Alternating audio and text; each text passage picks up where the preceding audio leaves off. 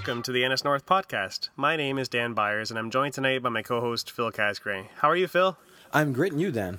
I'm awesome, thanks. Our special guest tonight is speaker Ash Lindquist. How are you doing, Ash? I'm doing great, thank you. Great.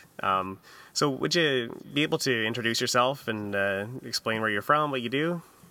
Yeah, sure. I'm Ash, obviously. You just said that. I'm from the wonderful state of Minnesota. I grew up in a small town. It's like 2 hours north of the Twin Cities. But since October of last year, I've been traveling around New Zealand with my husband to escape the Minnesota winters because last year was super brutal. So right now I'm traveling. Oh, that's very exciting. So you've been there since last year? Mm-hmm. So basically as long as your visa allows. Yeah, yep. If you were from Canada, it would be easier because it's a Commonwealth country. Yeah, that's what I heard. And so the weather is terrible there, right? Yeah, it's really terrible. Yeah. It's windy, and you wouldn't like it at all. No. Wait, we're from Canada. We like windy. Oh, yeah. Yeah, it's beautiful. It's about, 70, 75 degrees and sunny where I'm at. Oh. Got a small studio apartment right on the Tasman Bay, so. Oh, wow. So you're right along the water then. Yes, it's been a test of focus the last couple weeks that we've been in this location.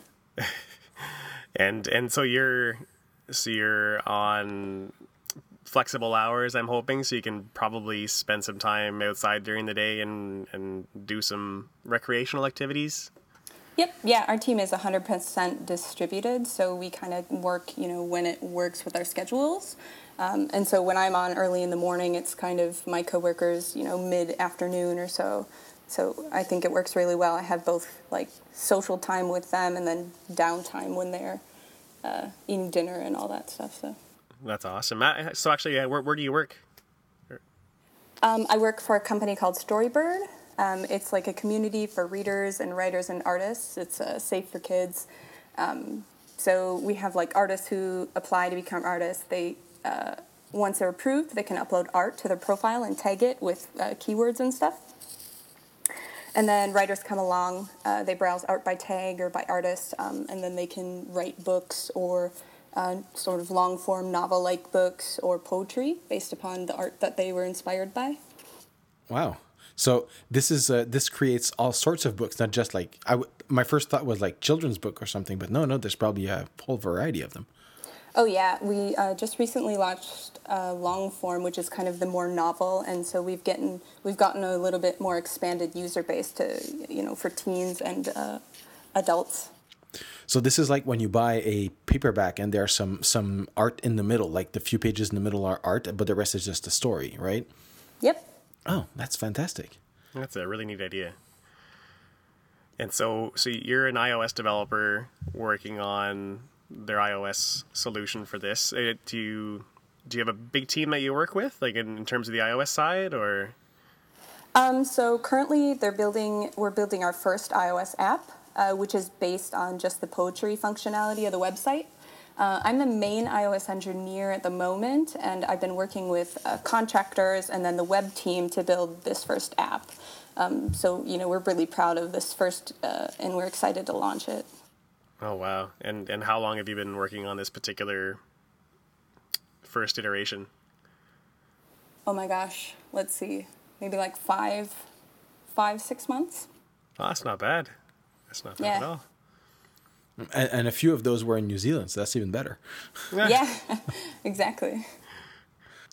So when you work, the company has it's mostly web-based, I guess, then? Since it's their first iOS app? Yep, it's mostly web-based. So it's a startup based out of Canada, but we're all distributed, so we're all throughout the North American continent. Where in Canada are they out of? Well, we don't have a location, so it's kind of, Montreal, New York is kind of where we say we're based out of, but we're all based out of our own homes, so it's... You don't have any formal offices is what you're saying, yeah. Correct. That's very cool. It's a cloud company. Yeah, truly distributed. So what brought you to iOS development? Were you doing it at a place before, or did you decide to take on a new challenge, or... I started out in the web side of things, and then a company approached me and said, hey, we know you like Apple, and we know you have an iOS device and you like iOS, so how about you come work for us, and we'll let you learn iOS, and then once you learn a little bit, then you can work for us. And I said, heck yes, I'll do that. And so that's how I got into iOS. Nice. That's the best kind of story. I love those. Yeah. Yeah, it was excellent. So what do you think was like the biggest challenge starting out? Probably just learning everything from the ground up. Like, I knew nothing about iOS. I, opened Xcode maybe once, but only because it was on my computer and I wanted to see what it was. Did you have an iPhone or an iPod Touch at the time, or leading up to that, or were you straight jumping right into mobile? Period. Oh, I had an iPhone that actually had a cracked screen that I got from my mom for really cheap because she broke it. Nice. And so she bought a new one, and then I got her broken one. And then once I started using the iPhone, I was like, oh, this is really nice. And so when they gave me the opportunity to learn how to develop for iOS, I was really excited. I really like the user experience, so it kind of fits with my style of making the user think less. That's really interesting. I always wonder, for me, whenever I was first learning iOS, I relied heavily on a couple of books. Was that the same with you? Were you looking at tutorials online? What do people use these days whenever they're trying to figure things out?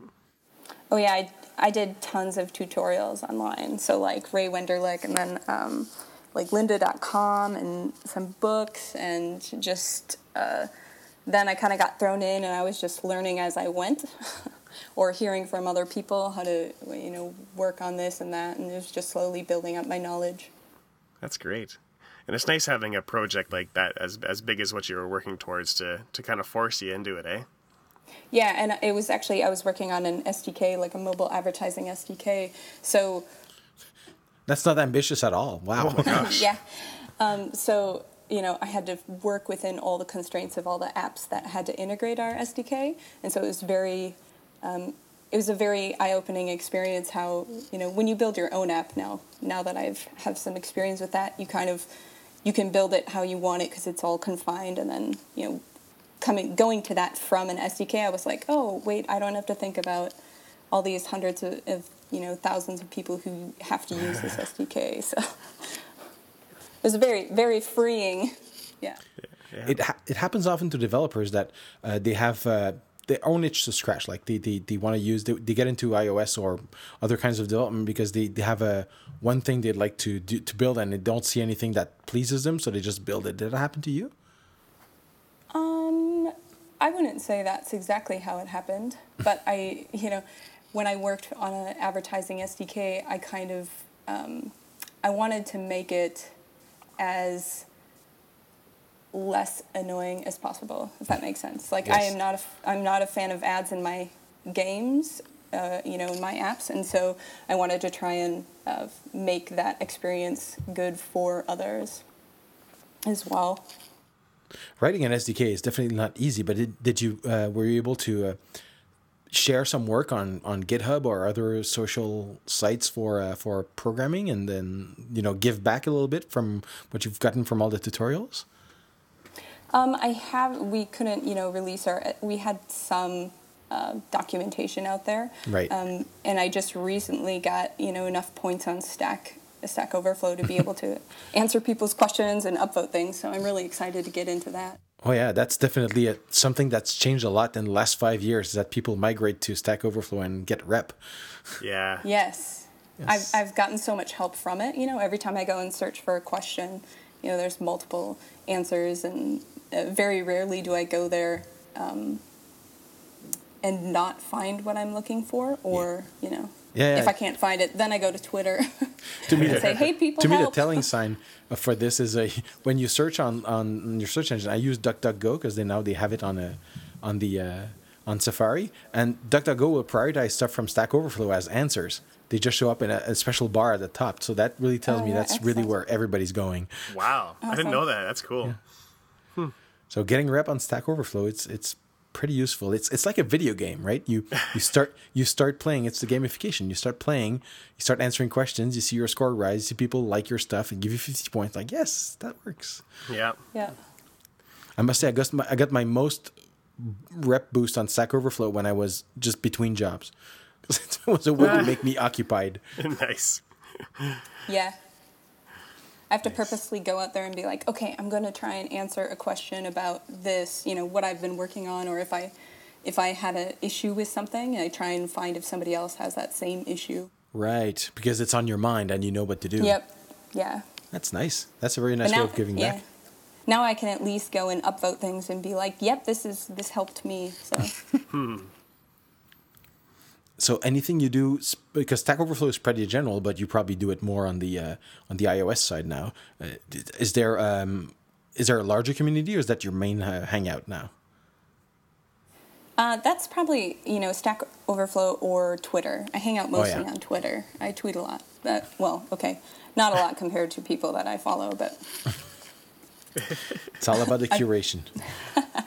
Yep. Otherwise, I go to, conferences like 360 iDev. I went to WWDC once. That was really fun. And then NSNorth. This is my first time going to NSNorth. I couldn't make it last year, so. Yay. That's it'll be great to have you up. That's for sure. And you mentioned 360 there. That's a fantastic conference as well. That was my very first conference I'd ever been to. And John Wilker's done a fantastic job with that one. Well, I can't say I've never been, but I've only heard good things. So, yeah, for sure. So when you're not into conferences and Stack Overflow and going on vacation on trips in New Zealand, it's not really a vacation. It's a working vacation. Yeah, no, I'm exactly. Definitely working. Yep. Yeah, exactly. So outside of this whole development, internet connected type of thing, what was it you like to do?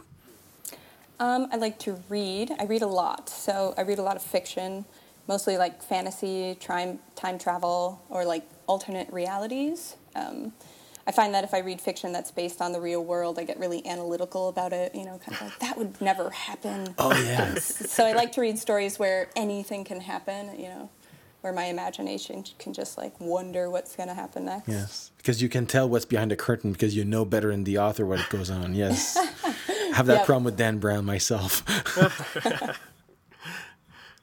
Yeah, so since I've started working at Storybird, I also found that I like to write, kids' books. So I've been trying once a month. There were a few months, I was traveling that I couldn't get to writing a book. But, other than that, I love being outside. So biking, hiking, kayaking, and I'm, super obsessed with dogs. So I'm definitely a dog person.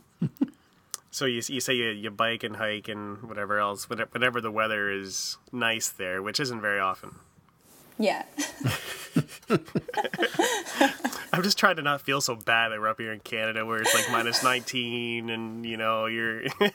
Well, the worst part was it was like minus 25 and then it became plus 5 within 24 hours. So we're like, what? Yeah, that was a shock. Yeah, last winter was so brutal for us. We had a home and like our driveway was super steep. And so even with a Subaru, it was like getting up our driveway every day in the ice. It was just... so we had enough and we're like, all right, let's try and be nomads. That's awesome. When you can do it, that's really awesome. Yep. Yeah, I look forward to the day that I can do that too.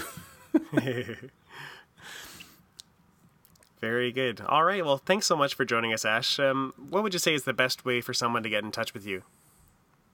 I'd say on Twitter or, my email, ash@storybird.com. Okay. And what's your Twitter handle? A_Lindquist. Very good. Very good. All right. Well, tickets are still available. April is right around the corner, and we have a wonderful weekend planned for attendees. If you'd like to learn more, you can visit our website at nsnorth.ca, and also be sure to follow us on Twitter at NSNorth. Now, we also have an important announcement to make. We have a new conference family member. Our friends Charles Perry and Joe Chaplinsky have recently announced that they are organizing a conference this fall. It is called Release Notes, and it's going to focus primarily on the business of making apps. Both Charles and Joe have spoken at NSNorth in the past and at various other events over the years, so these guys know conferences, and I'm sure theirs is going to be great. It's going to be held in downtown Indianapolis from October 21st to the 23rd at a wonderful venue. You can check out their website at releasenotes.tv for more information. Thanks for listening, and be sure to join us again next week as we will introduce, and you can get to know more about, another great speaker. So, Phil, how can people get in touch with you? Well, much like Ash, I have a Twitter handle, PhilipC, 1L, 2P's E, and my email is phil@nsnorth.ca. Cool. And I'm _Dan Byers on Twitter, or you can email me at dan@nsnorth.ca. See you soon.